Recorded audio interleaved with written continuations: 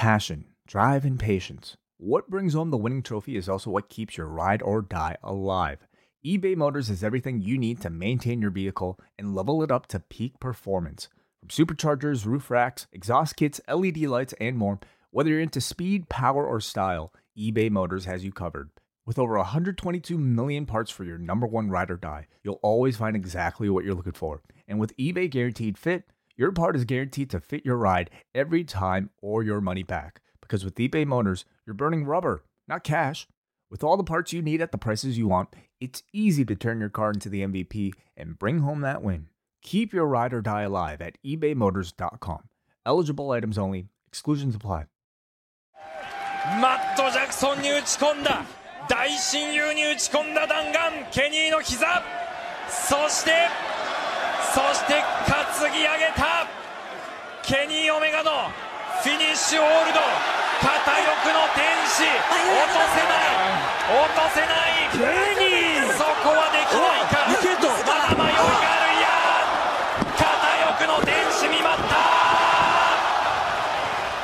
しかしニックがカットに入る、行けと言って。 Welcome everybody, it is John Pollock and Wei Ting coming at you on this late Sunday night following New Japan's Strong Style Evolved card from Long Beach, California. Wei, how are you doing tonight? I'm doing pretty good. Yeah. I think everyone's doing pretty good. Why? Well, let's just say that I am going to boldly predict that we are not going to see any show at the level of this one WrestleMania weekend. Really? Wow. Okay. Well, that's a big statement, actually. I know. I mean, if you said that about WrestleMania, okay, sure. This show might have been better than WrestleMania. Maybe. I can't even say that for sure, though. Really. Tonight's show was better than last year's WrestleMania. Mm-hmm. I can say that pretty confidently. Yeah, for sure. But it depends what you're looking for. Like, some people might look for theatrics and maybe perfect camera shots, which you might not have had on this show. But certainly that main event that we saw tonight, I have a hard time thinking any match at WrestleMania, maybe even the entire weekend, could touch that. No, I think that main event puts this show over the top for me. Mm-hmm. Like, I was already feeling this going into the main event. And you add that, like, listen, if TakeOver comes anywhere close to this, we're going to get a fucking great TakeOver. Mm-hmm.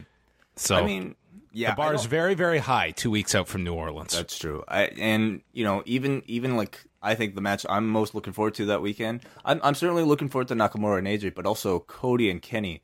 I don't see Cody and Kenny being at this level, but who knows, dude? Like, the thing that I think we're seeing right now is that these guys aren't just like great wrestlers; they're great actors and they're great storytellers now. So, man, maybe like Cody and Kenny could pull out something that like I completely didn't expect, like the Bucks and the Golden Lovers pulled out tonight.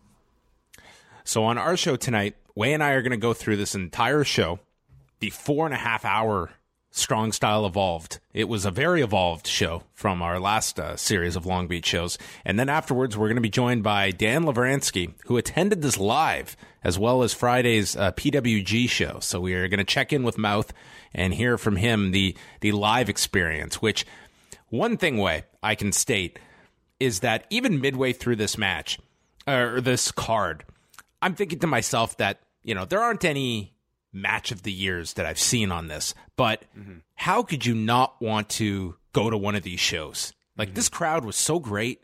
They were into the big stars. Like, it just felt like a great show to go live to. This was a great commercial for the next show. Certainly. I mean, even I would have said that just simply based off of the ticket sales off the bat. I mean, there's no doubt this is a sought after ticket, and you know, this, I don't know if I completely agree with you about the crowd, though, on this show. Certainly, like, there were moments where they were really great. Maybe you can kind of, like, tell me your thoughts on this. I felt like this crowd was trying to mimic a Japanese crowd. Meaning, you know, clapping politely at times, but staying quiet the rest of the time. And I think that's cool. But was this consistent for you, or take out the Jay White match? Because I think that was... I would say this for the main event, too, for a big portion of the main event, maybe until, towards the last 10 minutes or so. But, I almost felt like the crowd was trying to mimic a Japanese crowd too much. Like, people weren't sure if we should be cheering right now or if we should be a bit more quiet and respectful and do the golf clap type of thing. I'm not sure what tell me what you thought. I didn't sense that in the main event. I think as well, like that audience, I think they know this is going lengthy. So for the first 10, 15 minutes of the match, I think a lot of it was just kind of place setting for the big crescendo, which was like that final 10-minute stretch where I thought the audience was going crazy for that. And I just thought there were people on this show that they saw as these larger than life stars and treated them like that. And conversely, there were some that they didn't see in that same light, which is, I think, one of the reasons that they kind of sat on their hands up until the end of Jay White and Hangman Page that we'll get into. But they didn't see them at that level. Yeah, I found it really interesting how basically all the Japanese talent were over. Like they felt like the biggest stars, obviously outside of maybe Kenny but I get the sense how that the people that you don't see as often here, people like the Japanese talent, and not necessarily people like Zack Sabre Jr. who frequently would wrestle in the U.S. They all were almost treated like bigger deals than a lot of your more. I was surprised. I was surprised Zach wasn't a bigger superstar on this show because I thought he was going to be insane coming off of last week. And on this card, realistically, Toru Yano was a bigger star to these people just in terms of entrance for the reaction that they provided each one. Because, and that does not surprise me with Toru Yano. This guy has a perfect role for these kinds of shows, that he is a part of the New Japan presentation that you want to see Toru Yano. Absolutely. Same with Liger. When you think of New Japan, you think of you think of a lot of the aesthetics, okay? You think of the ring, you think of, the announcers, you think of the 20 counts. And I would say somebody like a Toru Yano is something that kind of fits in that whole package, and the show wouldn't feel like a New Japan authentic experience without something like him. So for tonight's show, it was available on Access TV if you were in the US. Everywhere else in the world, it was on New Japan World, where you got the commentary of Jim Ross and Josh Barnett, or you had the Japanese commentary. And I ended up watching pretty much the entire show on the Japanese commentary. Oh, did you go? I started. I watched the English commentary. I watched Barnett and JR, and I've only been online a little bit since the start of the show, or since the end of the show. But JR is being crucified online. A lot of people are, from what I'm reading, are saying he's not doing he didn't do a good job. And I don't regularly watch the Access show.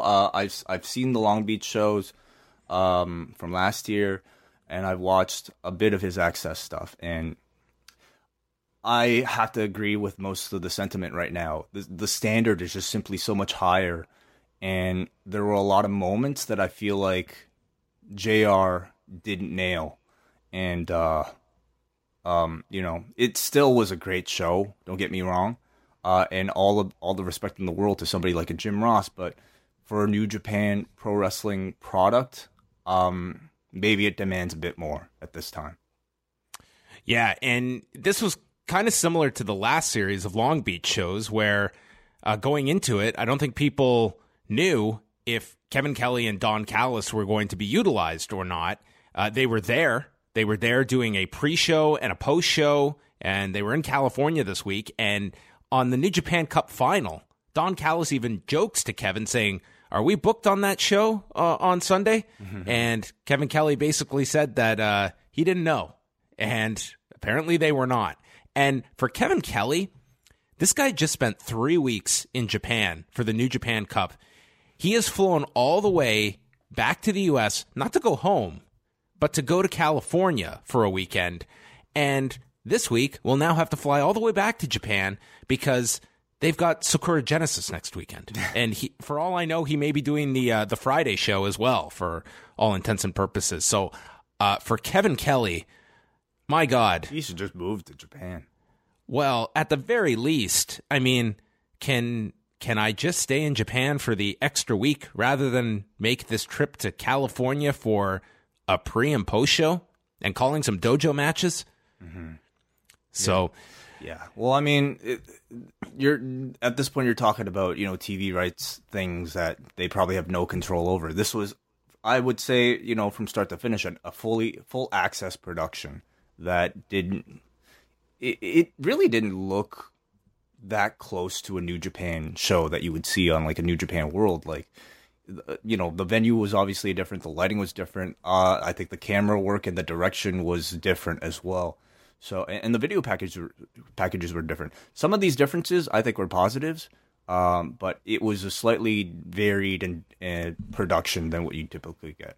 I think that for New Japan World's sake, I feel that there should be a distinction between the two. And I feel that there's going to be an audience that is just Jim Ross and Josh Barnett are not their cup of tea. And I think there's others that are newer to the product who Jim Ross is that familiar voice that they do want to hear him. True. And I'm not as critical of Jim Ross. I didn't really listen to the English commentary on this show to really judge. I don't know. From watching his Access shows, I'm fine with the commentary, but I can see people that are maybe more invested in the product that like Jim Ross is not an expert when it comes to New Japan Pro Wrestling like he is calling WWE.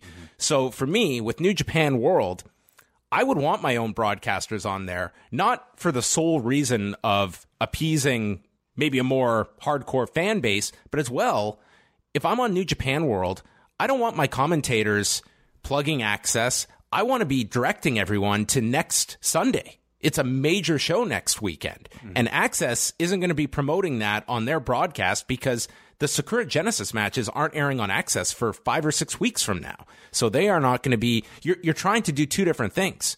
Yeah, I understand. I think that there should be more of a line in the sand between the two because New Japan World's interests on a show like this are different than Access TV's. But now you're talking about, you're suggesting that they have two different crews, and that is just probably a bit more of a headache than it's worth, just to simply appease two audiences who might prefer one set of commentators over another.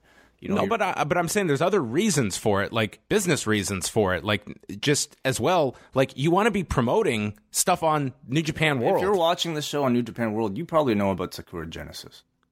Like, is that worth having Don Callis and Kevin Kelly do another set of audio, get another set of audio equipment and have directors' cues to another set of people, all that stuff just to do that? I think that you want to be broadcasting to people that may be newer viewers to this as you're expanding. As like, there's a major show next Sunday, and it wasn't touched on tonight, was it? You're right, yeah. I mean, that really wasn't the focus. They didn't really drive people to New Japan World. But again, the people watching this on Access are going to hear Jim Ross and Josh Barnett. Your casuals are going to hear Jim Ross and Josh Barnett, so they wouldn't be driven to New Japan World anyway. Well, you can chime in throughout this if you want to add any of the commentary notes throughout this. Yeah, I mean, let me just say, like, I feel like Jim Ross has improved from previous. Like, I didn't catch any like big name mess ups, but I just feel like there are a lot of maybe storyline points that he wasn't as up to speed on. I'm not saying I'm even up to speed on a lot of the intricacies, but I think a play-by-play commentator has to know more than your audience. And if there are plenty of people in your audience that know things that the commentator's not pointing out, then I don't think you're the right person for the job. I mean, your fans, you know, want to hear the wrestlers' intended storylines carried across in the commentary. And I feel like, especially maybe, you know, I'm not saying it ruined anything for me, but it seemed like for a lot of people that was a sticking point. So the show began.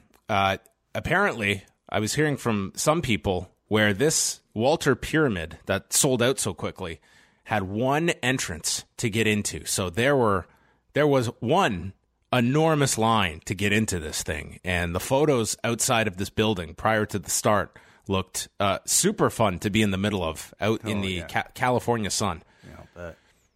But First match. by the time the show started, it seemed pretty. Yeah, I mean, this wasn't a case of like a WrestleMania where it was starting and half the arena was empty. I mean, they got everybody in. Yeah. Before you get to the first match, I want to say they had a really well-produced video package. I imagine this to be an Access production as well. Very slick, all in English. Tells you exactly what you need to know for all the main storylines. Just very well produced and with a lot of focus. Especially, well, obviously this card was largely built around their foreign talent, namely, Hangman Page and Jay White, and of course the Elite. So great storytelling in those video packages for those main events. What did you think about utilizing the English in-ring announcer? Because I think you should just give the authentic experience. They had Japanese though. They had like, at least for the ring announcements, like the entrance announcements, they had the Japanese guy. But I feel okay, I understand what you're saying. Have English announced, like have the Japanese announcers there. I feel like that's almost too much. Like like you're trying too hard to be authentic. Why not have Japanese signs on the doors? You know, like what? At some point, you just have to cater to your audience somehow, right? I think that is catering to them. Like, I think this is an audience that wants to feel as though they're in Tokyo because they can't get to Tokyo. This is the New Japan experience. But I just feel like it's unnecessary. Like, I don't think any fan would have been upset if it was just strictly Japanese introductions. Like, right. I don't think you even have to worry about that. But you also have to worry about access as well. They're not gonna, casuals watching this are gonna be like, "What's going on?" Right? And no matter what, no matter how hard you try, it's not going to be Japan. You can try as close as you can to get to it as close as you can, but it's not going to be Korakuen. First matchup was Christopher Daniels, Frankie Kazarian, and Scorpio Sky taking on Roppongi 3K and Rocky Romero. And right from the onset, the crowd was chanting Roppongi at Sho and Yo. And something that was definitely concerning was Kazarian.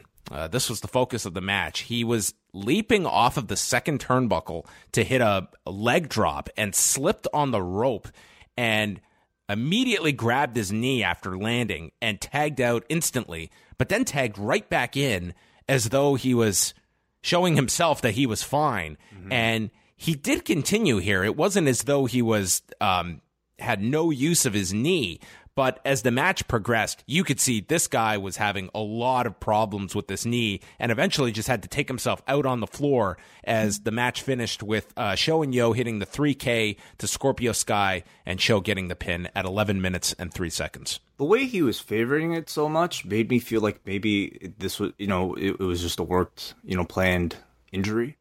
But I guess it didn't necessarily play into anything in the finish, so perhaps there is some cause for concern. It was like a legitimate slip. Like, I don't think that would have been something you'd work in where, I don't know. It looked like he did something to his knee. Hopefully nothing severe. That guy's scheduled for a ladder match in 2 weeks at the Super Card of Honor show. So, let me just say, it's really nice that wrestling crowds by this point seem to have evolved beyond the "you fucked up" chant. Where, that happened, and I was expecting this crowd to chant "you fucked up," but this was a respectful crowd. In fact, I think we start to feel bad for wrestlers who screw up now.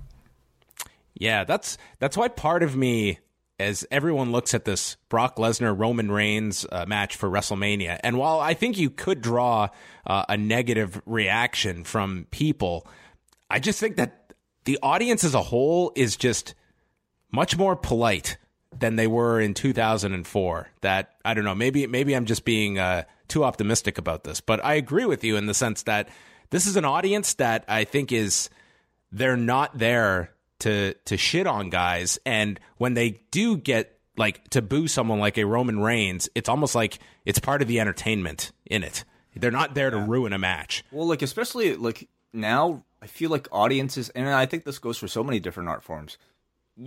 Audiences have such a different relationship with creators now, where we feel like we know creators. And I'm speaking, on our behalf, talking about our show, doing what we do.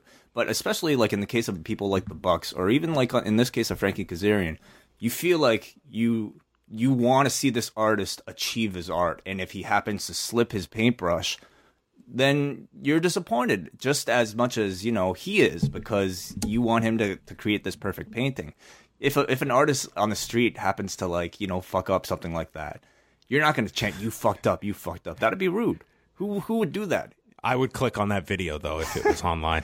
But, like, you know, I think in the past, maybe because so much of the relationship between a wrestler and an audience is that the wrestler is trying to trick the audience, and you're not supposed to know that I'm faking all this stuff. If you catch me slipping, and if you catch me, you know, breaking my character, then it's the audience's chance to say, hey, I'm peeking behind the curtain. I see what you're trying to do. Now we all know what you're trying to do. And in fact, we want to help you we want to see you achieve your perfect, you know, whatever magic trick or painting or whatever. So Access TV, part of what they were doing tonight was that they were not going to interrupt any of the matches with commercials. So this is all airing on New Japan World, which meant that the announcers' mics were hot as this match ended. And Josh Barnett gave his assessment of the match, that they needed to get out of the fucking ring. Otherwise, it was okay. What did he mean by that? Get out of the fucking ring. Like, what? Yeah, what exactly do you think he meant?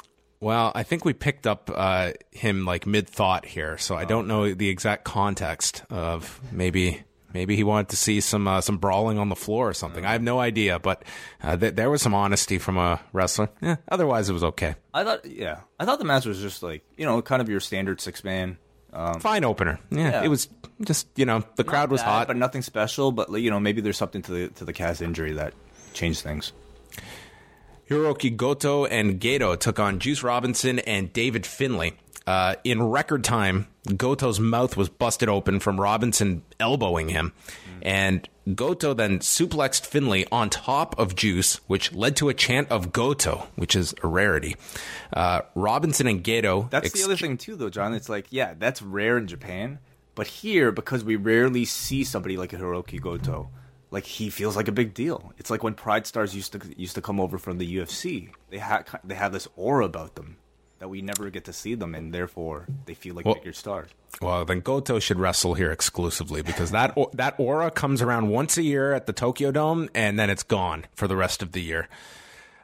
Robinson and Gedo exchanged eye pokes, and then Goto landed the Ushigoroshi to Finlay, and Gedo followed with a kick to the face. Robinson encountered an Ushigoroshi, hit a full Nelson slam, and it ended with Finlay hitting the Prima Nocta stunner to Gedo and pinned him at 7:25. And they are building up to Juice Robinson and Goto, which I think is going to happen on Sunday for the Never Openweight Championship after Robinson pinned him last week. But here they went with David Finlay pinning Gedo. And I guess that would make sense a bit later why they're kind of putting some spotlight on David Finlay. Mm-hmm. I thought Juice looked really good. To me, he definitely felt like the star of this match. And, you know, it's interesting to think of him in, like, that type of brawling type of role, but I guess the Never Championship is not necessarily that anymore. But yeah, I think he's cool. He's doing well. Yeah, this match was kind of just there. I don't know. It didn't really stand out a whole lot to me. Up next, by the way, Juice was walking to the back, and a fan poured beer down his throat, and he alerted the cameras that he is in fact 21, so he can be drinking. The Killer Elite Squad took on Toru Yano, the superstar Toru Yano, and Chucky T. And this audience went nuts for Yano, and Chucky got a pretty big response as well, given where they were. Killer Elite Squad just jumped them at the start of the match. Smith is in outstanding shape. This guy's like 250 pounds, and he is... Has he ever not been, though?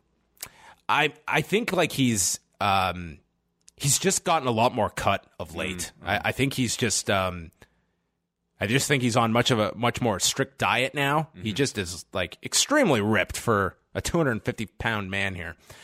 He applied a lion tamer to Chucky as they beat him down. They went for a heart attack, which Chucky ducked the clothesline and then hit a DDT to Smith. This was the most impressive counter I've ever seen to the heart attack. In fact, I think it's the only counter I've ever seen to the heart attack. It was quite nice. Yeah. I mean, I wonder if they got that from somewhere, if that was an original creation. Yeah, it was actually quite perfect. Maybe Davey Boy Smith Jr. He's always had this one in his back pocket, and he thought, you know what, Chucky T, third match on the card in Long Beach. This is the night to do it. Audience just loved Yano. They wanted to see all his signature spots, leaning in the ropes, going for the low blow. So at one point, Archer tries to scare Yano away to leave, and he teases that he's going to. And then Chucky takes out Archer and Smith with a dive, and then Yano teases a dive, but instead of jumping over the top rope, which just I can't even compute in my head of that happening with that man, he just ran to the corner, took off the turnbuckle padding, and it got as big a reaction as if he had done a fucking corkscrew over the top to the floor. I would say probably, yeah, well, he's not doing that, but yeah, like, it got just as big of a reaction, if not bigger reaction, than somebody else doing a something like a corkscrew plancha type of thing. And credit to them for, like, you know, crafting that spot to elicit that type of reaction, because they recognize this audience's love for Toru Yano and all of his signature spots, and they really built up to them really well. All these aspiring wrestlers that are going to watch a show like this and they want to be the next Kenny Omega or Nick Jackson. Comedy is where it's at, man. Oh, dude, I would want to be Toru Yano. I would be Toru Yano 100 times before I'd want to be Kenny Omega. I'm going to have a spot for life, and I'm more over than half this roster by taking a turnbuckle pad off. And that's it. And I spend my whole day thinking of wacky shit I can do that is going to get a chuckle out of people, that is going to be amplified when I cross an ocean to go do the exact same joke. Thing is, though, every aspiring wrestler probably wants to main event WrestleMania, and a comedy act is not going to main event WrestleMania. Are you okay with that, John? 100%. 100%. I want to be an alternate in the G1. Don't even put me in. I just want to be doing 6-minute comedy matches. And I can do this till I'm 75 if I want to. You should even put on a body mask and a suit. Yeah. Then you'll work until you're 90. Hey, when you went to Japan Way, of all the shirts you could have bought me, what was the one you picked out? I never asked for a shirt. Actually, that was under the recommendation of one Jojo Remy. Okay, well, there you go. I must give off a vibe then. So, anyway, they hit the killer bomb on Chucky, and Archer pinned him. I thought this was a fun match. It was fun. I enjoyed it. Because of the crowd's love for Yano, and I thought Lance Archer played the perfect bully, serious, tough guy to react off of Yano's comedy. Like, I think Lance Archer is really good. He's just like a great asshole, and I think very charismatic too in what he does. I just got a text from Mike. They're in the car, and they said they could. Do you want to just do it now, where it's Sure. I'm not even going to cut this out. Oh, okay. I'm just going to leave all this in. Who are we calling exactly? We're calling Dan Lavransky in a car in Long Beach, California. Joining us now here on the line, all the way from Long Beach, California, the man who traveled many, many miles to see Sunday night's Strong Style Evolved card. He is Dan Lavransky joining us here. Mouth, what a show you just watched.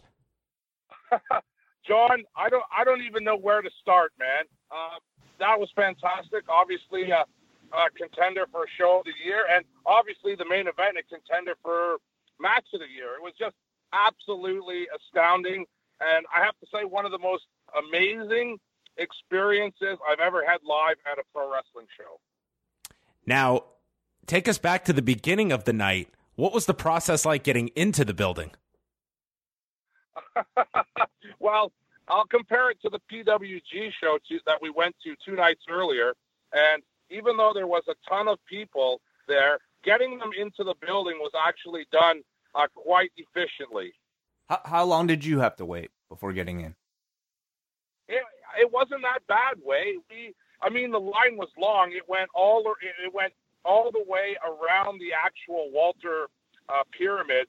But once it got moving, they were very quick and very efficient in getting everybody in. Mm-hmm. The doors opened around 3:30.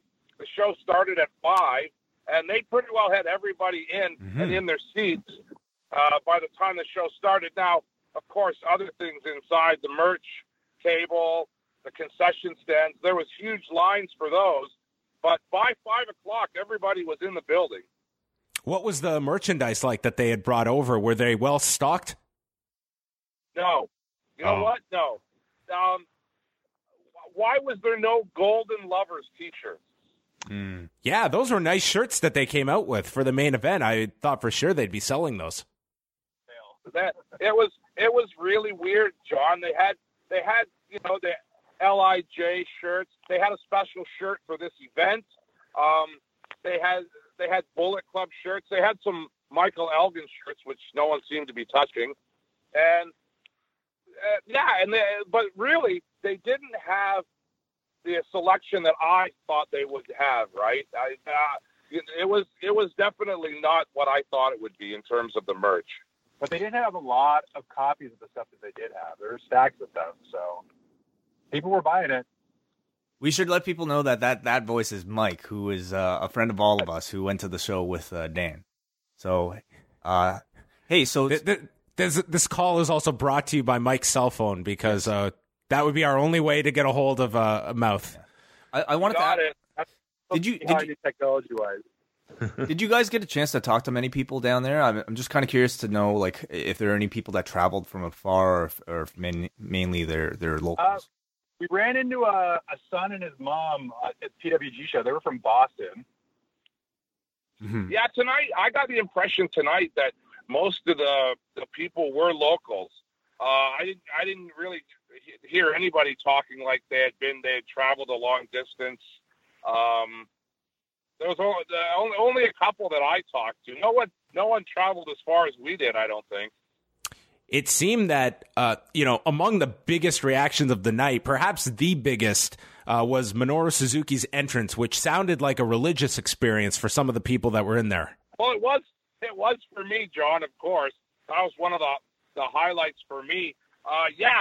The reason because he took so much time coming out, Zack Sabre Jr. came out first, and he was really in the ring just kind of waiting. And Suzuki milked it for all it was worth. And once you did see him come out of the corner, boy, oh boy, yeah, the whole place just went crazy.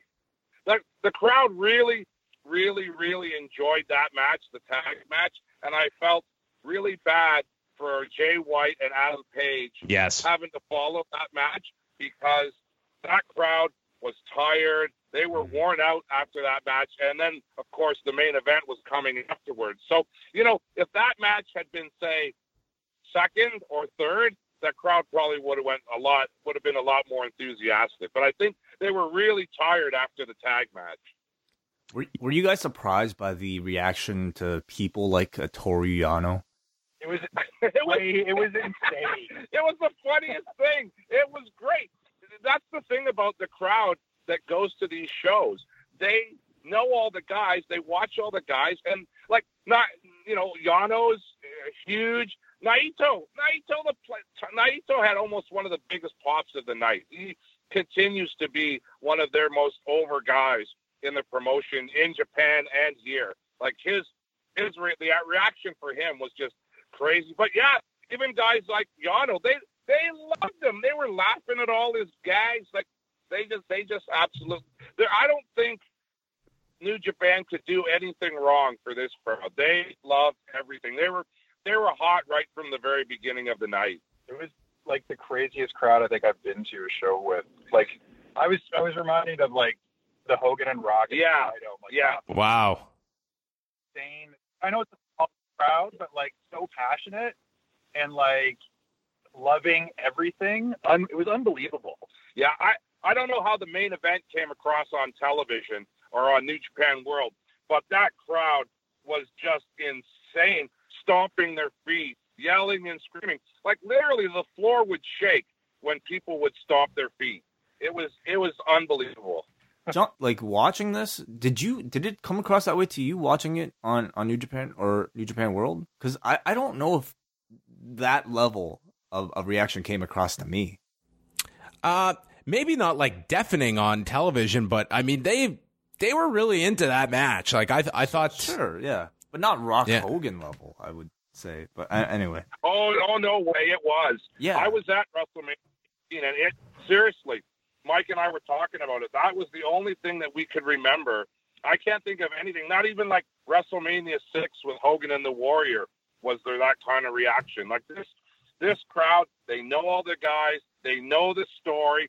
Plus, of course, the storytelling in that main event was like literally fantastic. You know, anybody that wants to say the Young Bucks at this point in their career are just spot monkeys, like forget it. These guys are talented. They're great storytellers. The storytelling in that match was fantastic. The thing for me is no one in that arena needed commentary. No one needed to hear JR. No one needed to hear Kevin Kelly. No one in that arena needed commentary. They told the story so well that everybody knew what was happening. I guess I'm looking at just how big the demand was for this show, selling out as quick as they did. They've booked the Cow Palace now for July the 7th, which roughly holds about 11,000 or so people. And I've got to imagine a lot of people are going to be optimistic that they can come close to that figure. I mean, this is truly going to tell you what the ceiling is for fans that are traveling. Yeah, well, you know what, John? I think they have the potential to do it. Now, I'm not sure what the actual legit capacity is for the Pyramid tonight. It looked to us about maybe 4,000 or so. Well, when they sold the first weekend, when they filled all their seats, they had sold just over 4,700, and I think that they had kept some back. So it's probably right around 5,000 that was there tonight. Okay, well, I'm sure a lot of people, especially if you're in this area, to go from, here in Long Beach to go to San Francisco, yeah, you have to go up the state. But I still think, just based on the intensity and the lines for the merchandise and stuff, I think they could probably pull it off. And plus, knowing that it's a bigger venue, more people like us would probably take it on to travel because there's more of a chance they could get a ticket for it. Right. Would you say this is the best show you've ever gone to for both of you? It's up there, John. It's really, yeah, yeah. For me, obviously, I've been watching New Japan since the 90s. I've always kind of wanted to go to one. And yeah, it was everything that I wanted and more, because it was just so intense, and just everybody was so smart and just new. And there's, no really silly chants, and everybody was just really into the drama of the matches, even the simple stuff. You should have heard the pop Rey Mysterio got when he came out to just cut a promo. People were in love with that. The fact that he just came out and said, I can't wrestle, but I'll come back and wrestle again. The place went crazy. I wanted to ask you guys as well about PWG on Friday night, especially the fact that they ran a different venue, which, just seeing photos of it, looked like a superior setup by leaps and bounds from the American Legion post. I would say probably. It was a neat space for sure. But the kind of like the way they set you up to get into that building is just, or I guess for all their shows, it's just crazy. Everyone talks about the lineups and having to sit for hours, and it's like, in this day and age, I don't understand how they can or still do shows like that. Yeah, it was a fun experience, but I did not like having to wait in line for an hour and a half to get in. That really kind of dampened my spirit. And, it's good. Some of the sight lines weren't the best in the place. But but the thing is, much like New Japan, their fans love that product. Like, they're loyal fans. They love it. Again, it doesn't really seem to matter what they do. To me, it was a good show. I wouldn't call it a blow out of the water, fantastic show. And in fact, the match that I liked the most seems to not even be the one that most people dug. I really loved Matt Riddle and Sabre. I thought that match was that, to me, that was the match of the night. I really, really enjoyed the way they worked together. But a lot of people liked the Ospreay match a lot better. Did you get the sense that a lot of the people at PWG had followed the New Japan Cup? I mean, it didn't seem like it was a blowaway reaction for Zach tonight at in Long Beach? Was that different on Friday when he came out? Because that to me was a really big career changer for him. I think the reaction that he got tonight was the same as the PWG fans. Like, there was a lot of the same chants tonight as there was from the PWG shows. I don't know if that came across, where they chant his name along the lines of like a White Stripes song, right? Right. And he was in the building super over. I would say even more than Okada. Oh, wow. But I think that's because he's had such a presence in this town. Yeah, for the last year, right? Hey, even Chucky T tonight, right? Chuck Taylor got a pretty big pop when he came out too. Again, because people around here are more familiar with him, right? He just lost the PWG title on Friday. Well, guys, I want to thank you very much for popping on here to give us the live perspective. It was an incredible show to watch, and I can't imagine being there live for it. On top of that, when do you guys get back to the city? Do you have any remaining plans in LA? Try to find some food tonight. It's a little sleepy in Long Beach. In-N-Out, what are you talking about? Yeah, maybe you'll run into Taguchi at a In-N-Out Burger. We were just That was talking about that was hilarious when he came out with that hat on. Yeah, that was really funny. Again, it just shows you, like, nobody saw that stuff as silly. Nobody went, "Oh, that's goofy." Like, everybody, anything they did, everybody loved it. And I have to say, I really liked the subtle way they did the angles, the stuff with Cody, the stuff with David Finlay and Jay White, the stuff with Mysterio and Liger and the villain and all that. I just thought that whole thing with those guys in the junior thing, they made like 3 or 4 matches, tag matches, singles matches, just out of that little bit that they did in that show. And I just thought, once again, the proof that the simple, the better sometimes is what works with people. But there was no ultimate deletion on this show. I mean, that would have maybe put it over the top. Yeah. Don't even get me started on that, John. We don't have enough time to cover that, man. Well, I'd like to live watch with Dan with that one. That'll be great. So bad. I don't know how many times I've heard about the ultimate deletion on this trip. Oh, so bad. Well, guys, have a great rest of the trip, and thanks a lot for popping on here for a few minutes. Okay, guys. Talk to you later. So there you go, Wei. We got the unexpected arrival of Dan Lavransky and Mike. Yeah. His driver / phone man. Yeah, Mike. So we move on to Cody and Marty Scurll against the Gorillas of Destiny. Do you want to spell gorillas? Guerillas. Okay. That's how I've been spelling it my entire life, okay? Yeah. Every single time. And I found out this weekend through Pro Wrestling Guerrilla and the Gorillas of Destiny that there are 2 R's in there. Oh. Now, the thing is that on Microsoft Word, it will not... I imagine 1 R is an accepted spelling of it, maybe, because it doesn't underline it for you as it's a spelling mistake.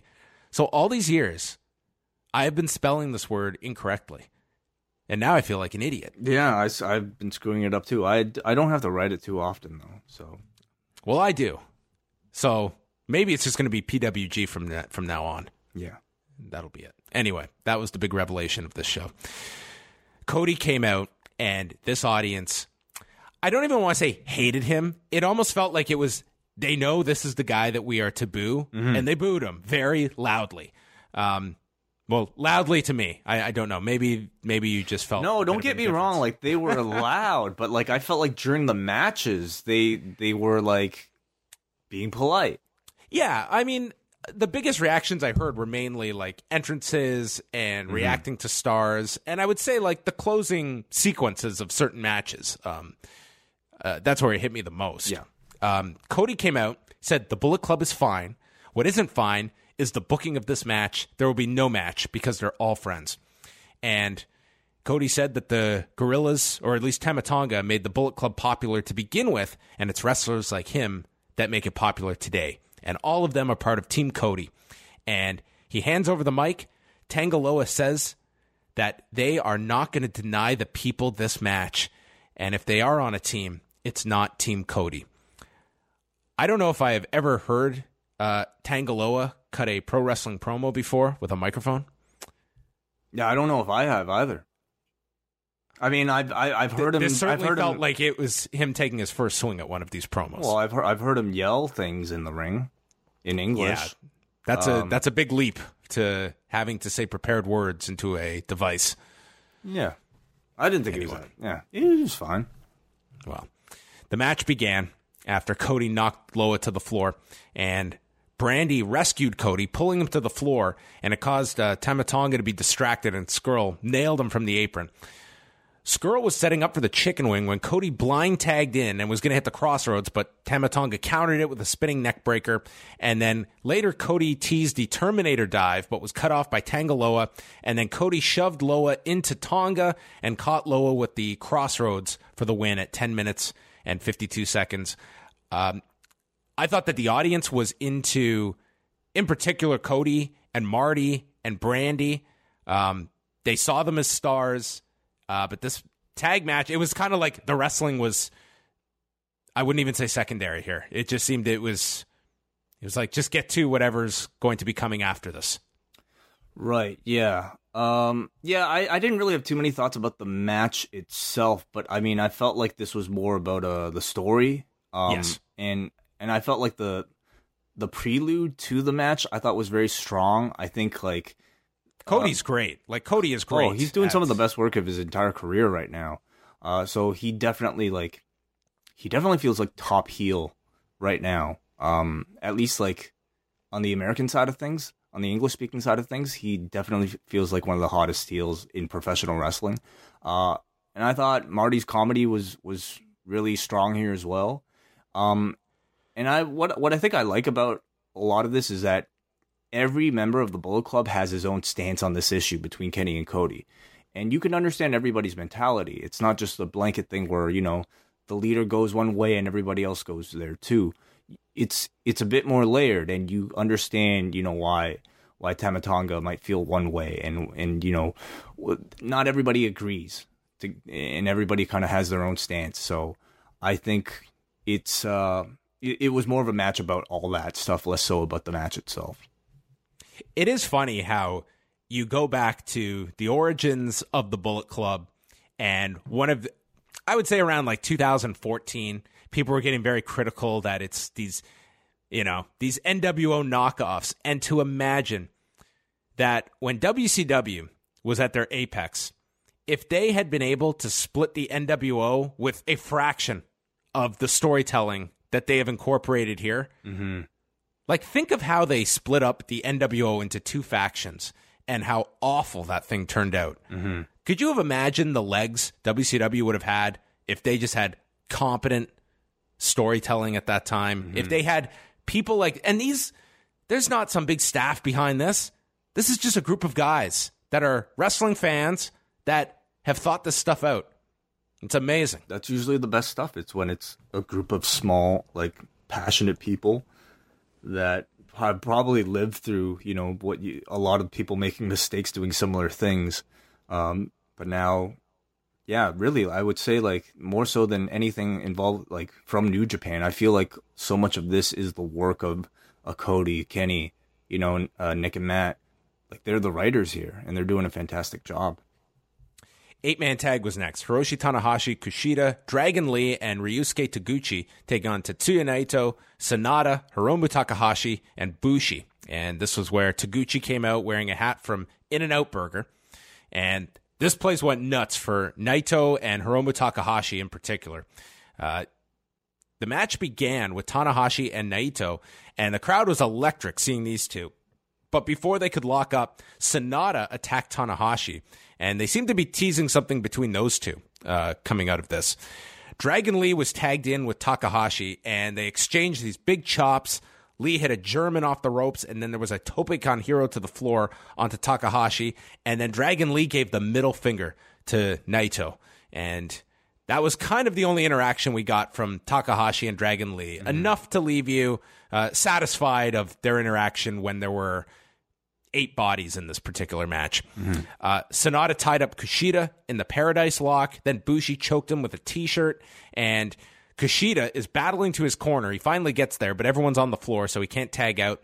Eventually, Taguchi comes in with hip attacks. They did this triple submission spot involving Taguchi, Kushida, and Tanahashi, all applying submissions.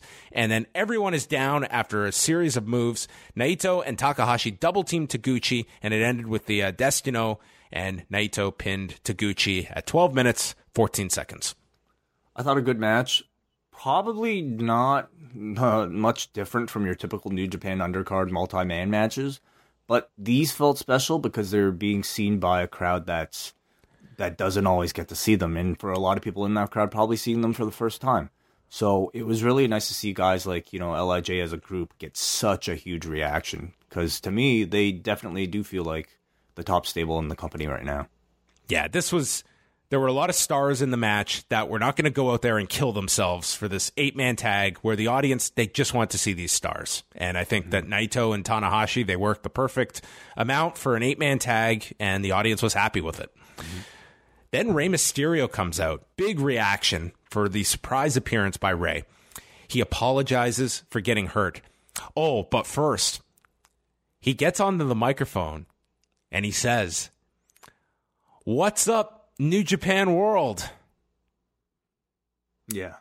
And my only thought was that he maybe has been stuck in the WWE universe for so long that he assumes this is the equivalent. Like, this is New Japan World is like the audience. It's within the universe. It's just one area of the universe.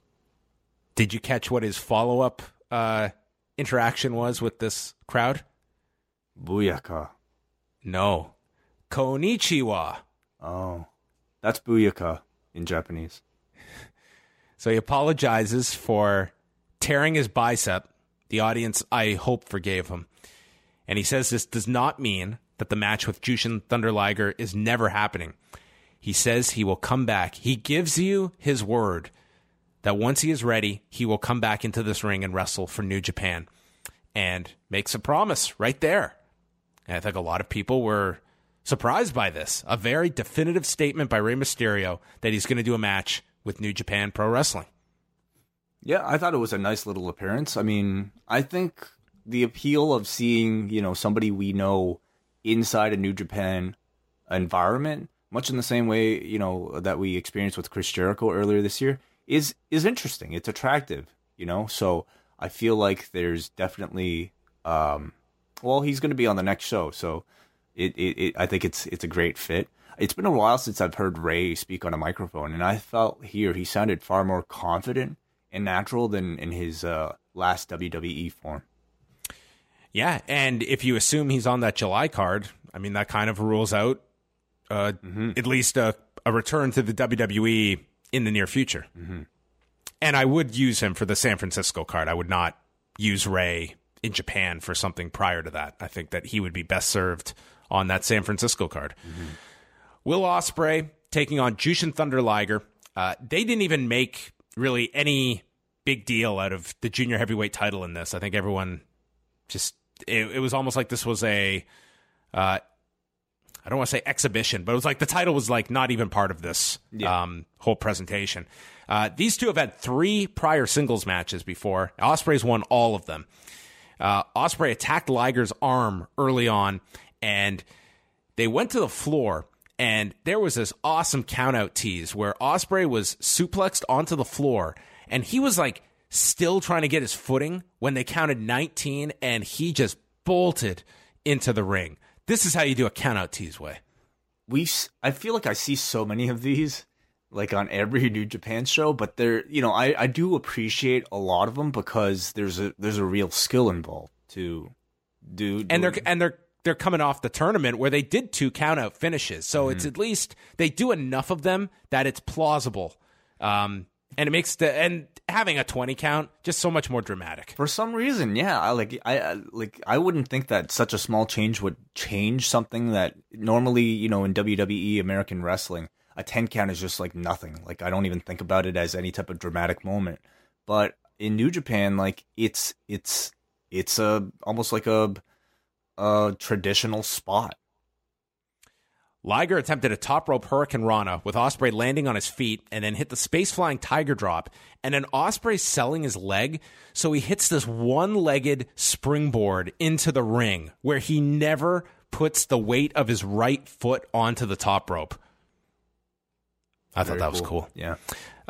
Then he teased doing a 619 for the easy heat, and Liger got out of the way. Ospreay hit the Robinson special, attempted the Os Cutter, but it was caught, and Liger hit him with a brainbuster for this near fall. And they go to count 3 on the brainbuster, and this director cuts away as they're going for the pinfall off this incredible near fall. And this was like several awkward cuts, which I will take the seizure cutting on Raw any day over this cutaway during a dramatic near fall spot. Like, this happened like 2 or 3 times on this show. Yeah. That was certainly one of the other, I think, big qualms people had with the production on this show. It made me wonder, like, how familiar the director was with wrestling prior to doing the show. Had to be none. Like, Yeah, that's just so elementary on a near fall. Why would you cut away? Like, that's almost, I don't even think like a non-wrestling fan would do something like that if you have the basic concept of how a match ends. But there were also moments throughout the show where things were done, like a lot of missed spots, things like the camera being focused on guys waiting outside the ring when there was action inside the ring. Like, so they missed some dives, like, and that happens on regular broadcasts, but I mean, it was just kind of compounded. Like, there were some, but I mean, strange stuff. So, for all the flack that I think somebody like a Kevin Dunn gets, I mean, there's a lot that they do right that, goes kind of unapplauded, because wrestling needs to be directed by wrestling fans. So after Liger he's tried to hit him with a top rope Hurricane Rana, brain busters, he's digging down deep way. He's 53 years old, for Christ's sake. It's time to get serious. He goes for the Shote, and he misses the first one, and then he hits the second one. And Will Ospreay, God bless this guy, he sold this like a tornado had just usurped the Walter Pyramid, and he was thrust by this hurricane and sold this Shote tremendously. Oh, yeah. Oh, my God. You can count on Will Ospreay to make that move look incredible. Yeah. He survives the Shote from death, and then Ospreay hits Liger with a Liger bomb, and part of me wanted this to be the finish, but Liger kicked out of his own move, series of kicks from Ospreay, and then hits the Os Cutter for the win. 10 minutes, 36 seconds. I really enjoyed this match. It was a lot of fun, yeah. I thought it was a great showcase for both men. Liger, for 53, hung in there, I thought, really well. Who's going to have the better 53-year-old match in the span of 30 days, Liger or Undertaker? Oh, my God. Is there even a question? Come on. Taker's got John Cena. Yeah, but... yeah, okay, exactly. Well, who's going to have the better springboard stunner? Maybe we can get a Shote from the Undertaker. I don't think he does palm thrusts anymore. Yeah, no, there's no question, dude. Like, if the Show Taker. Oh man, listen, I think this was a better technical match than Ray versus Liger would have been.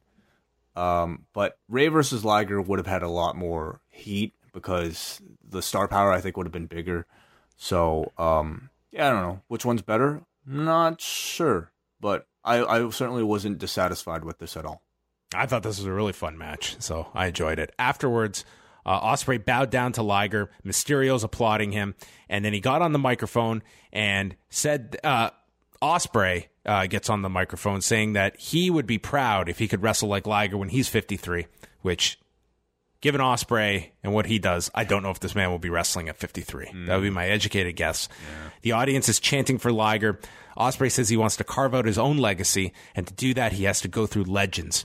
And he said that he is no one's replacement, and he wants to put this title on a pedestal, and he challenges Rey Mysterio. And as he's eyeing Rey, Marty Scurll, his nemesis, shows up from behind, nails him with the umbrella. Mysterio attempts to stop Scurll, and Scurll yanks the mask off of Ray and gets chased away by Liger. Mysterio puts his mask back on, shakes hands with Liger and Ospreay, and in the course of 3 minutes, they set up so much for this junior heavyweight division in 2018. You've got Ospreay and Mysterio at some point. You've got Mysterio and Scurll with like a mask on the line. You've got Ospreay and Scurll that you can always go back to. And I would argue you could still insert Liger somewhere in this as well for some kind of final attempt at winning one last title. I just thought they set up so many great things here for the junior heavyweight division. I still want to see Liger versus Ray. I mean, despite everything, and they could do it, 100%. I mean, he was part of this. Like, he wasn't just forgotten about when the match was over. Like, he was involved in the post match. When is the Best of Super Juniors? It's in May, but the whole thing was last year they made it his last Best of the Super Juniors. Yeah, that's right. Yeah, and I certainly don't think Rey Mysterio will be entering the Best of the Super Juniors. I don't think so. So I the thing is though, I would say, I feel like it's a little tough to do a mask anything with Rey Mysterio because it's no secret what he looks like under there. So is there any drama attached to somebody stealing his mask or putting his mask on the line? I don't know. I still think people care. You remember that feud he had with Chris Jericho in 2009? I still think Rey's, it's maybe if he got a new face tattoo and didn't tell anybody about it, so, you know, the payoff will be something new. Aren't you curious to see if he still has that baby face from like 19 years ago? Like, it's been a long time since you've seen his face. Guarantee you he still does. Though this is a guy that he's hardly protective of his image. Like, this guy will openly take photos without his mask on, so it's not the hardest face to find out there. But I really liked all of this stuff that they did in the post-match afterwards. So the junior heavyweight stuff on this show was a home run for me. Kazuchika Okada and Tomohiro Ishii versus Minoru Suzuki and Zack Sabre Jr. And, man, Minoru Suzuki coming out was an incredible reaction. Mm-hmm. I knew it would be big, but it was deafening. When they hit the big spot of his theme song, man, this place was unglued. It was so... Sorry. Yep. No, that's all. It was so cool to see the crowd clap along to the song as well, like a Japanese crowd would. So that certainly was one of the highlights when I went to see New Japan this in December. Or was it in November? I don't remember. Maybe October. Jesus, I don't know. Sometime during the last half year was Minoru Suzuki's entrance, and clearly it's a big part of everybody's experience. I thought this was a great tag match. They set up a lot. Of course, next weekend is Okada versus Zack Sabre Jr., and all four go to the floor. Suzuki's using a chair on Ishii, and then Sabre wrapped Okada's arm around the steel barricade, and he worked on the arm throughout the match to eliminate the Rainmaker here. The crowd is dueling, chanting, "Fuck you, Sabre, let's go, Sabre," and Zack just responds with the middle finger to all these assholes out there. Ishii is getting beaten down for a long time. Suzuki worked a knee bar on him until he hit this desperation German to break free and tag in Okada. Later, Sabre and Suzuki continue to work the arm of Okada. Ishii comes in and attacks Suzuki with chops. They scream at each other, and you just sit back and are just watching these guys just wail on one another. Ishii invites him to hit him, and they just take turns. The audience goes completely silent, and they blast one another with forearm strikes. And Ishii is staggering. Like, nobody else can sell concussive blows like Ishii can. Yeah, really good. Sabre came in. Ishii blocked a PK, headbutted him. Then Okada entered. They double-teamed Sabre, including Ishii hitting a sliding D, but Suzuki made the save. And then Ishii chops down on Sabre's knee. Suzuki grabs Okada into the corner, ties him up with like the stunt puller submission, and then Sabre ties up Ishii, bending back on the leg and arm as the referee calls for the finish at 19 minutes and 56 seconds. So Zack Sabre Jr. submits Ishii going into the Okada title match next Sunday at Sumo Hall. I thought this was a great, great tag match.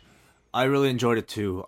I think they're doing a great job making this Sabre versus Okada match feel like it's a big deal. And even to like this North American audience, you can tell a lot of them have been following the New Japan Cup because everybody's also seem to look at Sabre and Okada as a big pairing. Maybe a bit of a cause for concern is that, you know, despite Okada winning with the Cobra Clutch a lot recently, when he pulled it out tonight, it had no reaction as usual. Mm-hmm. So I don't know how much that'll play into their match coming up, but nonetheless, like Sabre definitely feels like a big star at this point.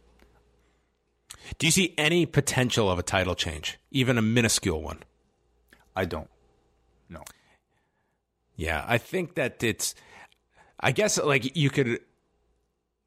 No way. Part of me sees like this title reign is so big that when they do the title change, it's going to be something unexpected, and that's the only reason I could see it. And I don't see it being this one, but I could see that being Gato's card to play at some point, where everyone assumes it's Omega or it's Naito winning it, and instead it's a golden opportunity to just surprise people with something totally different. And if you were going to end it, you end it before he beats the record. What? Yeah, I don't know. That's a different conversation. But I mean, in the end, do you see somebody like Zack Sabre Jr. leading the company? Because I have a hard time. You know, no, I would not be doing the title change. I think that it's like as much as Zack, like I think that this has been a career crossroads for him over the past 2 weeks of where he is now. He's in a phenomenal spot. You did see on tonight's show, like he is not in that top elite level, at least to this crowd. He wasn't. Yeah. Well, still very strong. I think a lot of people are into that match. Yeah. But there is still a big distance between where Zack Sabre Jr. is and where your Tanahashi, Naito, Okadas are. But again, like he's much less of a novelty to this audience than, you know, somebody like a Naito or Tanahashi. Mm-hmm. So afterwards, they continued their attack. Sabre applied the octopus submission to Okada, played to the crowd, and then they made the announcement that they will be returning Saturday, July the 7th at the Cow Palace in San Francisco, California, which is the same night as the UFC's International Fight Week card, which is happening in Las Vegas that night. Jeez, how do you choose? Which one are you gonna? Yeah, I mean, you'll be watching both. Yeah, I will be watching both. If they had booked the Cow Palace for the Friday night, I would seriously contemplate going. Mm-hmm. Well, I would totally go to that Friday and then the UFC card Saturday night, but with both of them on the same night. Those places aren't that close, though. You'd have to fly, I think. From San Francisco to Vegas? Yeah, but how long's the flight? I don't know. Probably short, but it just feels like a hassle. Anyway, it's an option, I suppose. I'm sure because International Fight Week will have other fights besides a main event. Then we had the United States title match between Jay White and Hangman Page. Sorry, before we move on, what's the capacity of the Cow Palace? I believe it's about 11,000, give or take. Okay, wow. So it's like more than double the size of this venue they ran on Saturday or on Sunday night. Do you think like this was always in the works, or do you think like anything that any of the response to All In has helped like them go ahead with a move like this? I think that the response to this show is the reason they're going for this. I don't think All In has much to do with it. I just feel I think they were probably overwhelmed by this response. The fact that they sold out as quickly. And what do you think? I think they're going to do really well at the Cow Palace, given it's July.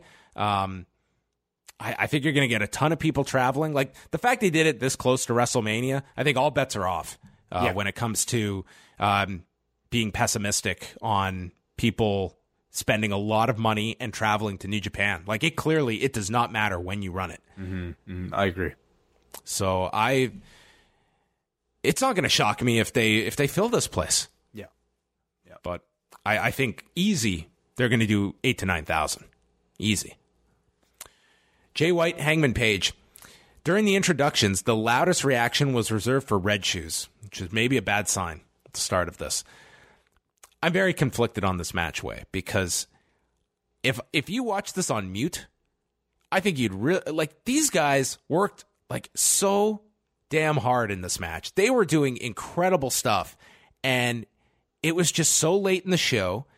The audience, like, let's be honest, Jay White and Hangman Page, they are not very defined characters. They're not stars to the people.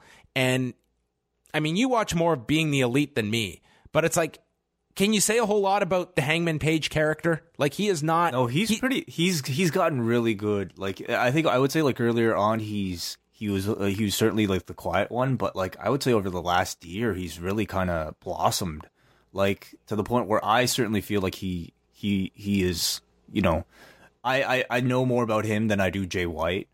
Nonetheless, though, this was a tough spot for both of these two because this was the co-main event. And to follow all the star power that had just preceded him, and guys like Minoru Suzuki and Tetsuya Naito, is definitely a tough spot. Which is a trait of New Japan, of throwing guys into the deep end and seeing how they perform in those situations. And I think there was too much to overcome here. And second of all, I mean, this match was set up where like Hangman Page is like Cody's lackey, and he was the one who, you know, stood up to Jay White after the Omega loss. So it's like he's kind of viewed as like Cody's guy in all of this.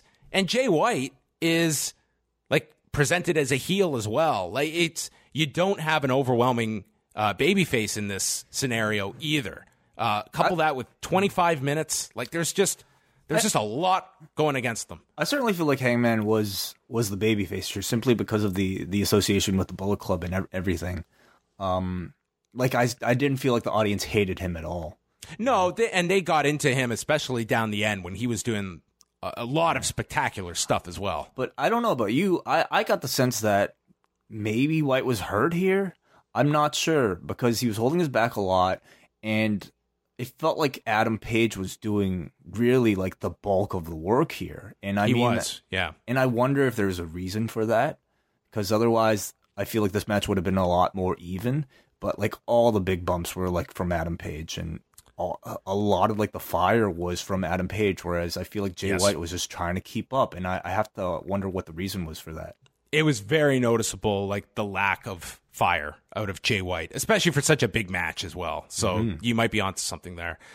Like the early onset, you just had the pace was. You could feel this one was going to be going long. Yeah. White attempted a Blade Runner, which is his finish, off the apron to the floor, which Page blocked. And he hit a flatliner on the edge of the apron. White did.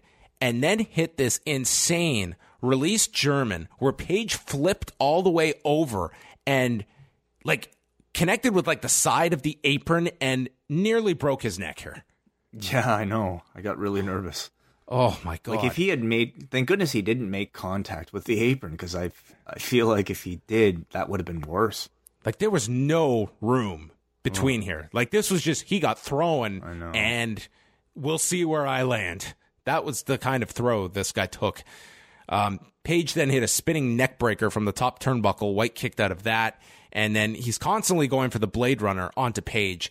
And Page landed that shooting star shoulder block from the apron to the floor, followed with a top rope moonsault to the floor, just going all out. He was working his ass off, man. Yeah, he was doing a ton by the end here, and it did work. Like the crowd, once he hit the slingshot lariat that he always hits, the crowd bought into that near fall, and I think at that point they could sense the finish was near, and it was like the on switch was hit on this crowd.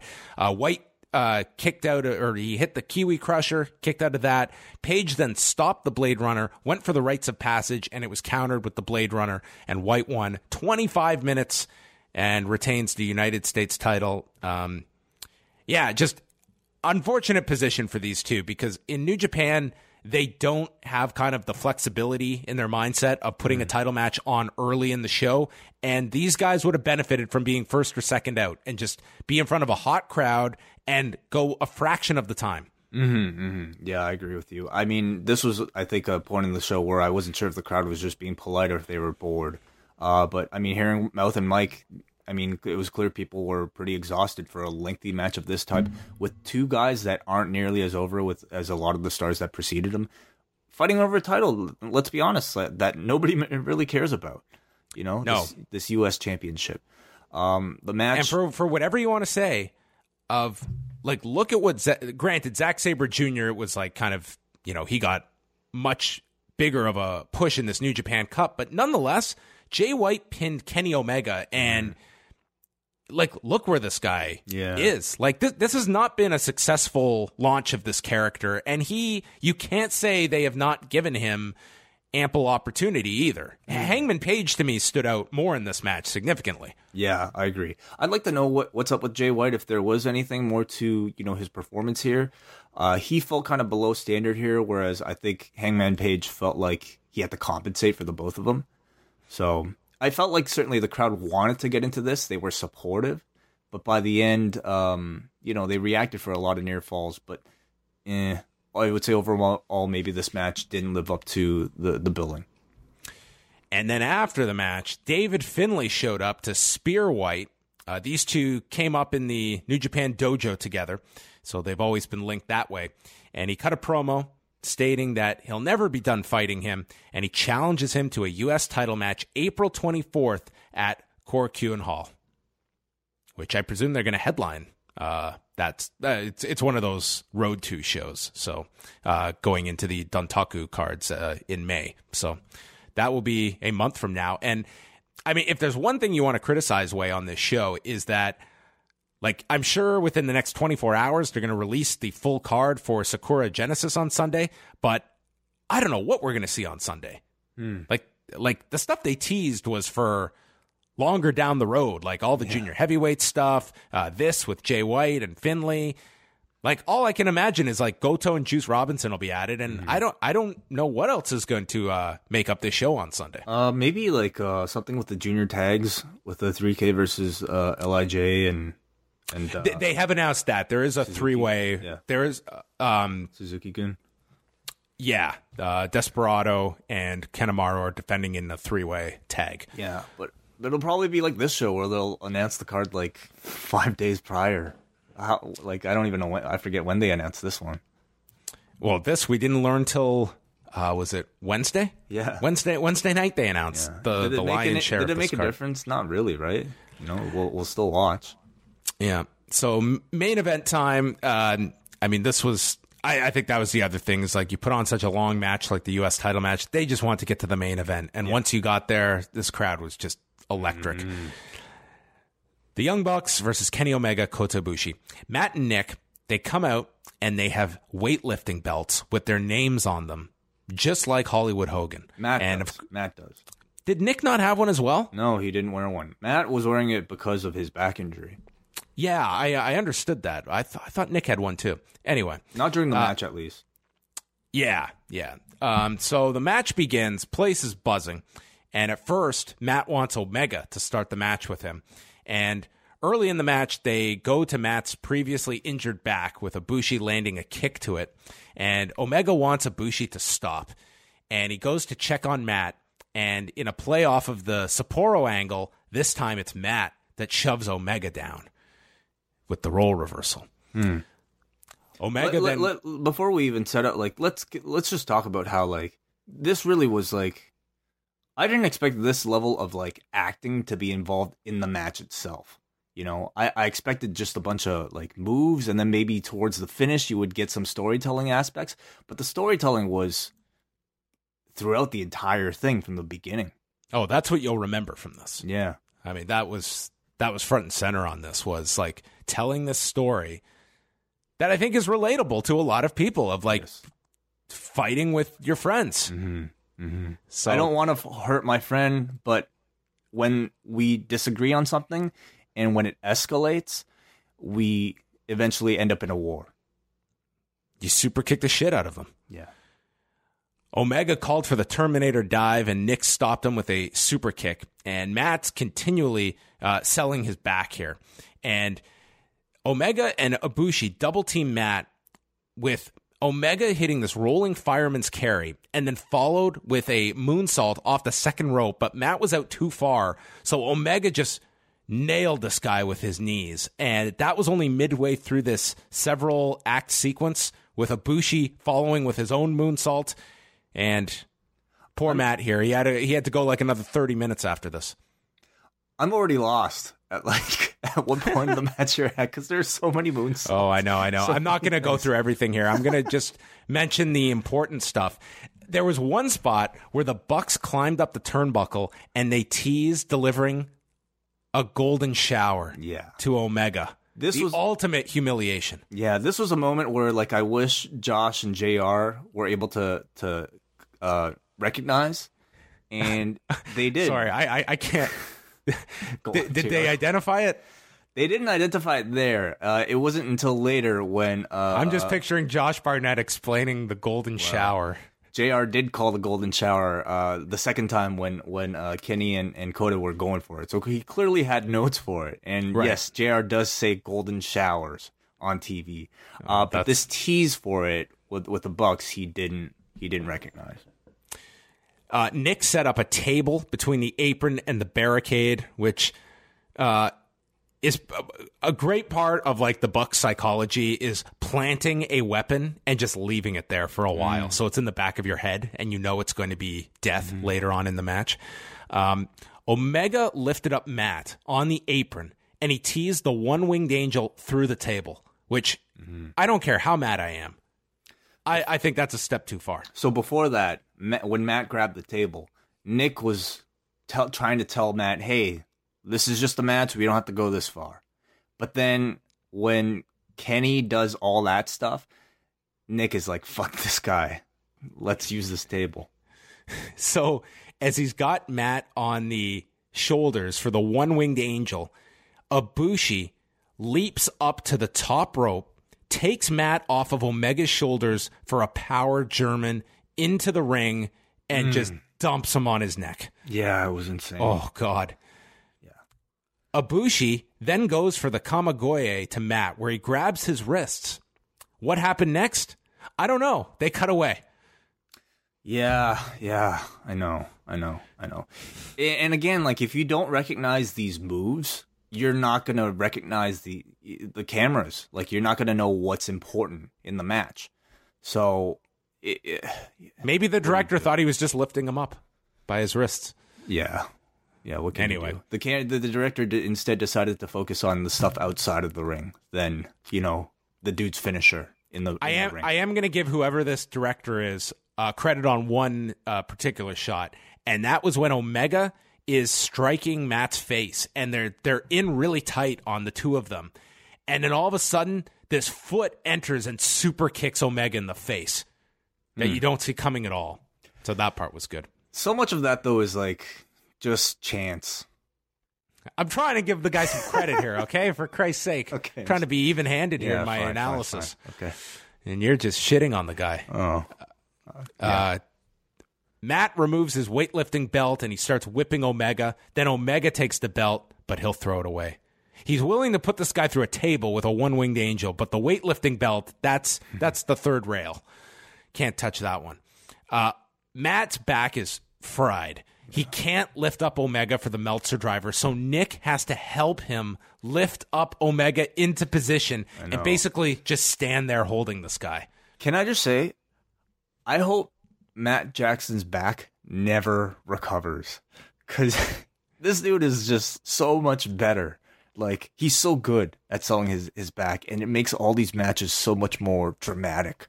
He's excellent at it. Like, I never knew this guy was like such a good actor. And I'm not even talking about like selling the back. I'm talking about his facial expressions, his yelling at Kenny throughout the body of the match.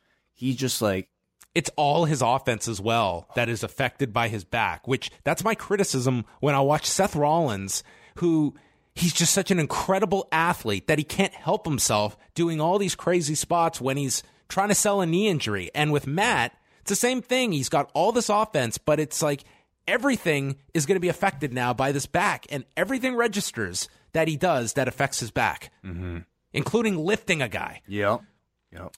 So Omega lifts up Matt, and they end up hitting their own Indie Taker for a near fall on Matt. This is after they stop the Meltzer driver. Ibushi then tells Omega to finish Matt. He points at him and says, kill him. And he hits the V trigger, goes for the one-winged angel, and he hesitates. And Matt tells him, do it.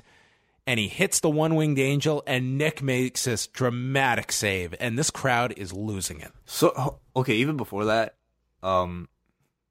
this was the one-winged angel on Matt, right? Yes. Okay, did you notice when Matt made Kenny put him in the one-winged angel? Yes. Like, that to me was the scene that stood out. That, like, so many of these, like, Kenny Omega matches have, like, a scene that stands out. And, like, one of them, like, to me, the biggest takeaway from that Okada-Omega feud was when Okada goes for the Rainmaker, and Kenny just passes out and ducks it unintentionally because he passes out. Like, I'll always remember that image.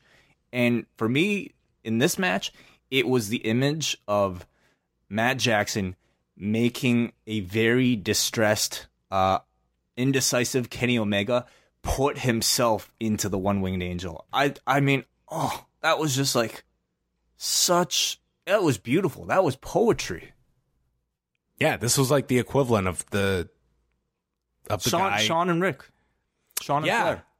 Yeah, I was going to go for the more graphic of telling the shooter to pull the trigger. Yeah. That was pretty much what he was doing here. Yeah. Ibushi takes out Nick with a half Nelson suplex, so he's out of the match to the floor, and they lift Matt and hit the golden trigger, which the camera caught, and they both climb on top, and the match ends at 39 minutes and 23 seconds. A work of art.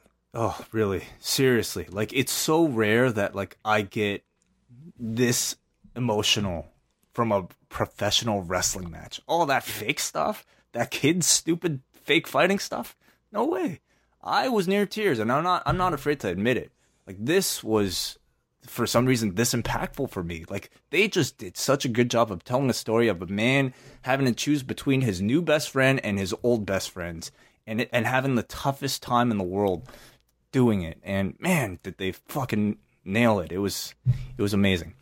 I'll say, like, I don't know how the finish came across to you, John, but to me, like, I thought this was a moment where JR really needed to shine. Like, in that final moment when the two of them hit the golden trigger. And JR didn't deliver.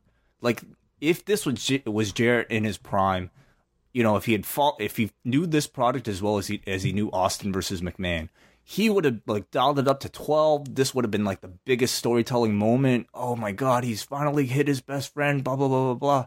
But instead, like, he kind of spent that moment explaining, oh, that's the golden trigger, their new move. And that was it. That was the only call you got from JR, unfortunately. So I was a little disappointed there. Well, I've of late been watching the Japanese commentary, like, throughout the New Japan Cup, and it's just, I don't know, it is my favorite way to watch. Mm-hmm.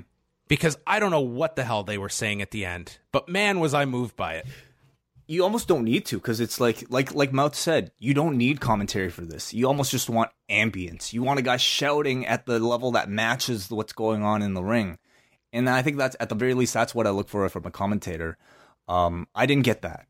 So I agree with you. I like, for me, I think it's always nice to listen to something you understand, because there are a lot of nuances in a story that you might not get if you're listening to the Japanese.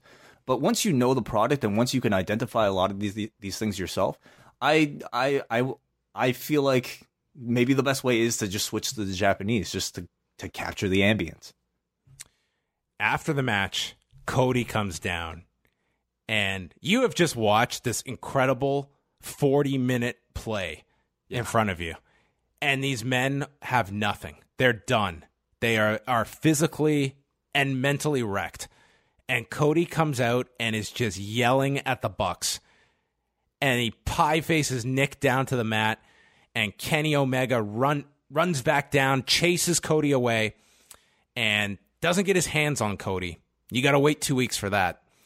Omega offers his hand to both of the Bucks. Nick shakes it, hugs Omega, but Matt won't do it. He leaves. And Omega then addresses the audience. This was just, it was just so well done. Again, it's just like, it's so amazing that we don't have more moments like this in our watching of professional wrestling. Like, to know that this is what wrestling is capable of, I feel like, shouldn't we be seeing this all the time now? But it's still rare to see like great storytelling like this. And again, Matt Jackson to me stole the show. Like, his acting, his selling, his just everything. I thought he, like, if there was an Oscars for like best supporting actor in professional wrestling, like, to me this was definitely a nominated performance, probably a winning performance. Yeah, he was so great. And again, Cody is fantastic too. Like, he is the perfect foil for Kenny Omega. So, man, great job all around. Everyone was great in their roles, and you even go off the air with like this weird crossroads that Matt and Nick are at as well. Mm-hmm. Sure. Like, one guy has buried the hatchet with the enemy. And again, let's put into perspective here. Like, this story was crafted by these guys. Yes. Like, it was Nick, it was Matt, it was Cody, it was Kenny. Like, they wrote this. They shot the scenes themselves behind the scenes explaining this breakup. They're writing it all. They made the match. This was all them. So credit where credit is due. They made some amazing professional wrestling. So it ended with Omega addressing the audience. He says it's a sad world when friends have to go to war, and sometimes there are casualties. He said that the Golden Lovers are here to stay. New Japan is coming back. And then casually works in the fact that he might have a broken orbital bone. It definitely looks swollen, like his cheek. That would be an enormous problem. Yeah, I mean, if that guy has a broken orbital bone. Well, let's just hope it's swelling. So, fantastic show. I thought this was a tremendous, tremendous show. Did you like it more than last year's G1 special? I think the main event was better than probably most of what. Hard to say. I have to go back to rewatch that. Yeah, the Omega Ishii match. I mean, Omega and Elgin. It's a different type of match. This one had so much more like story attached to it. Yeah, like I think I'd lean towards this match just because of the overall story it produced. I'd probably have to go revisit those first two Long Beach shows, but I feel this one was the strongest. As I said, like I don't know if there's going to be a card in New Orleans that will top this, and if there is, I'm definitely looking forward to watching that show because this was an incredible card, I thought. And again, up until the main event, like I wouldn't even say any of them were, your match of the year contenders, but it was just a really fun show to watch. I thought the audience was into all of the stars. It was just a really great presentation. And then you had that main event to cap it off, which just, to me, put this at another level. Mm-hmm. So a very good show. We are now going to go over to our feedback. Mainly for the only curiosity I had tonight was how high can we get a rating for tonight's show? Yeah, I'd love to know too. This was a big show, Way, so it was a 1 to 20. Okay. What is your guess? 1 to 20. I'm gonna say 17. 17. Fuck it, I'm going 18. Okay. A 16. Well, damn. This audience is tough. That's about right. 16 is very solid, though. Very solid. Yeah, okay, let's go through a few. Wow, we did get a fair amount of feedback here. Okay, we start off with Joe from H-Town. Too many tag matches. Not a fan of Page or White. White almost ended Page's career. That was scary. The main event, though, was freaking awesome. So many spots, nonstop action. That was a work of art by four masters. Carl from the UK. I saw Jim Ross and Josh Barnett during the start of the show getting berated on Twitter by fans, and I could kind of see the criticism. The commentary was too hokey, but I thought with that being said, by the time the main event came around, they got serious, and Jim was as good as he always was when calling a big match main event. So Jericho versus Naito July 7th at the Cow Palace, or can they save that match for the following Wrestle Kingdom? What do you know about the status of Chris Jericho in New Japan Pro Wrestling? Just that I think everyone's expecting it for... I would put that at Dominion myself. versus an American show. Yeah. I don't know. Like, I just find that I would be somewhat surprised if Jericho would do a U.S. show for New Japan. I think he views this as like, there is that line in the sand that he isn't going to cross with WWE, and working in the U.S. is that line. Mm-hmm. And I think it's better served for a card like Dominion. I think you could do like Long Beach, San Francisco, I think is going to do tremendous without Chris Jericho.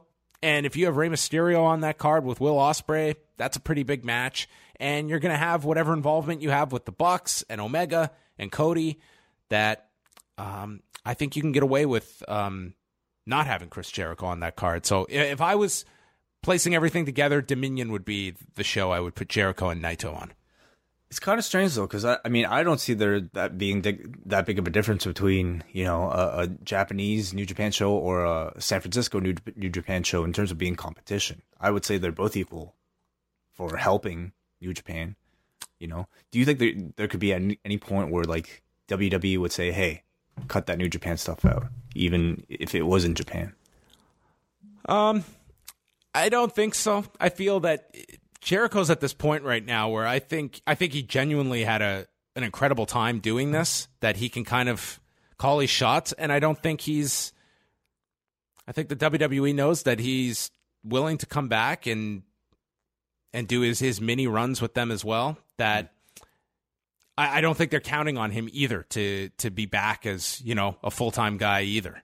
Nor do they really need him. I mean, they could always use Chris Jericho, but it's not like they're, especially like looking at like how stacked a WrestleMania is, for instance, they're not necessarily hurting for talent. Okay, we got Anthony from LA who says, I posted this in another thread for Sorry. I had a lot of fun waiting in line. Oh, he attended. Okay. I had a lot of fun waiting in line talking to other fans, and I even got interviewed by Kevin Kelly. The night started hot, but we were a little worked down by the 5th tag match. Then Ray came out and everybody woke back up. Suzuki and Zack were awesome together. I love when they do duo submissions, especially on refs.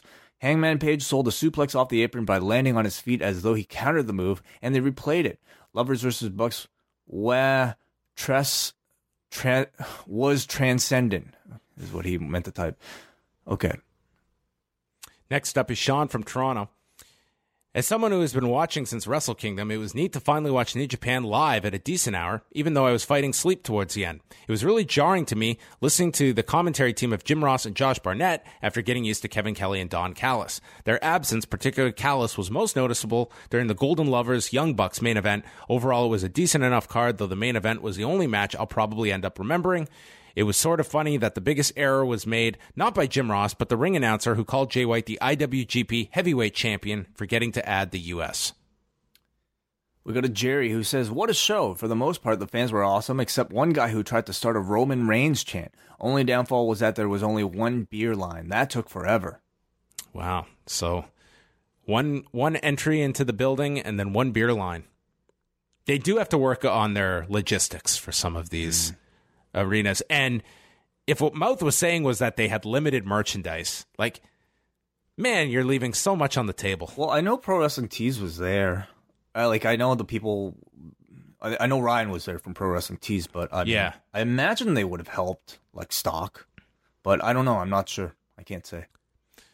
Next up, what a show. The negatives are very brief for me. JR wasn't doing it for me on commentary, and I'd have preferred either Kelly, Callis, or even Japanese commentary for the event, and I had some issues with camera work and production, most noticeably constantly feeling overly low outside of hard cam shots. As for the show itself, I enjoyed every single match, helped by a hot crowd, and found the opening tag bouts to all do a great job of heating up the main event with everybody involved looking great. I thought the opening to the club versus club match was a fine piece of mic work to get us all invested in an otherwise nothing match, and the White versus Page was a well-paced slowdown match, spacing the excellent Sabre Suzuki versus Okada Ishii match, which helped enormously by the crowd, was a solid title defense, which, while lacking the build and excitement of the other top matches on the card, still held its head high among extraordinary peers. Jay White, wearing just a little stubble, helped his look as well.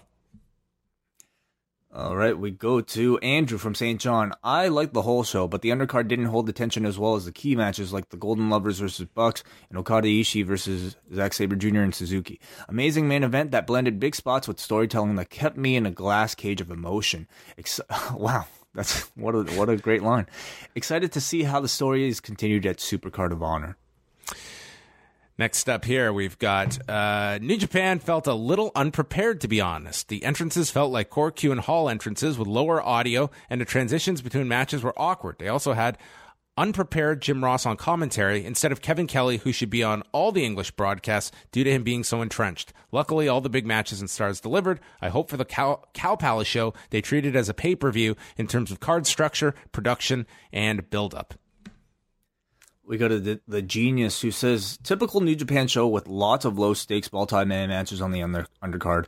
I enjoyed the drama between Cody and Marty and the Tongans, and the main event was unbelievable storytelling in action. It's honestly a match of the year contender, and told the best story within one match in quite a long time. I'm looking forward to the show next weekend, and hoping Kenny's face injury won't affect his match versus Cody on Mania weekend. MJ, not too proud to admit I was crying with joy watching these guys pour their souls into that match. I appreciate the stories they've told the past few months so much that they are the epitome of wrestling. Okay, he goes through. I'm glad I wasn't the only one. Yes. He adds here, Josh and JR don't work live enough, and it shows. They also do not give New Japan the best chance for success here. I can't help feel Access is trying too hard to appeal to an audience that isn't tuning in for JR anymore. It's hard enough to find this channel in places like New York City, so I do not buy the idea a casual wrestling fan might hear JR and stay watching. Instead, why not use the English-speaking regulars who are known to wrestling fans and can best position the wrestlers and the product for success with the U.S. fans who are seeking it out? If New Japan is successful, it will be because of tours, not TV, so use TV to produce the best possible show. Mispronouncing names of key guys and not being prepared with names of moves is what gives crossover fans the ammo to call it minor league. Kevin Kelly is doing as much as he can for this product, and he needs to be its English voice on World and Access. We go to finally Lewis, who says, I was at this show. A lot of feedback from the show. I'm really happy that all you guys are deciding to write in. I was at this show. The atmosphere was great from the start. I'm pretty sure none of the early matches were anything to write home about, and the energy in the stadium was fantastic throughout. The crowd really loved Toru Yano and went absolutely insane when he took off the ring corner. Cody and Marty played the crowd incredibly well, and the handoff between them switching from cheers to boos was excellent. Outside of the main event, Naito was the biggest star here. The place exploded when he came out and kept up the energy whenever he was in the match. The Jay White Hangman match started off fairly slow, but towards the end with all the big moves, the crowd really got into it. The problem is no one really had anyone to cheer for. It was essentially two heels with fairly little personality going against each other. The main event was everything I could have asked for. 40 plus minutes of high intensity tag team wrestling from two of the best in the business. My voice is hoarse and I'm incredibly tired, but this was the best live show I've ever been to. 20 golden triggers out of 20. Wow. So a lot of people leaving very satisfied with Strong Style Evolved from Sunday night. Okay, that's going to wrap up the show. I do want to thank Dan Lavransky and Mike Murray for joining us earlier in the show from Long Beach. We will be back on Monday night chatting Raw. Yes. Bit of an adjustment in style, but I mean, I think Raw has things to look forward to as well. 2 weeks out from WrestleMania, we'll see what more they will do. What are the main stories? I'm trying to think right now. Do you want to know a trivia note for Monday's Raw? Sure. Monday is the 17th anniversary of the final episode of Monday Nitro, and Raw is coming from the exact same arena where Raw was that night in 2001 in Cleveland. Wow. Amazing. Where we had the simulcast. Wow, interesting. Wow. And here we are 17 years later, and Shane is still in an authority role, and I guess Vince is not, or he somewhat is. Anyway, so that's coming up Monday night. We're going to chat about Raw. What do we have on Raw? We've got Brock Lesnar is supposed to be on Raw. Some follow-up from the Ultimate Deletion. Yes. Is Ronda going to be there? Ronda is listed on the website again, so it could be one of those segments like we saw last week where it's only for the live crowd. They haven't announced anything with her. Right. All right, so that's going to wrap it up, folks. You can go to postwrestling.com. And coming up this week, we are going to have 2 bonus shows, including next Sunday night when we and myself and Wei will be back to review Sakura Genesis for our members of the Post Wrestling Cafe with I was going to say Shibata. That was last year's show with Okada and Zack Sabre Jr. happening next Sunday at We Sumo typically Hall. do our New Japan reviews as part of our Patreon, so if you want to hear more New Japan talk, do check that out, as well as John's show with WH, which, are you any closer to finding a name for that show? We are not. Oh, you don't like any of the submissions so far? Well, we haven't made a decision yet. Okay. You can still send them in. We have a thread up at the forum that you can submit them or tweet them at us, though I prefer the thread actually on the forum. It's much easier to keep track of than Twitter. Okay. Cool. So there you go. Name our show, folks. We're looking for anything. So there you go. PostWrestlingCafe.com. Sign up now and you'll get 2 bonus shows coming up this week. Friday, we've got Ask Away, where you can ask us anything you'd like. But that is it. It is very late. I'm going to sleep. Goodbye.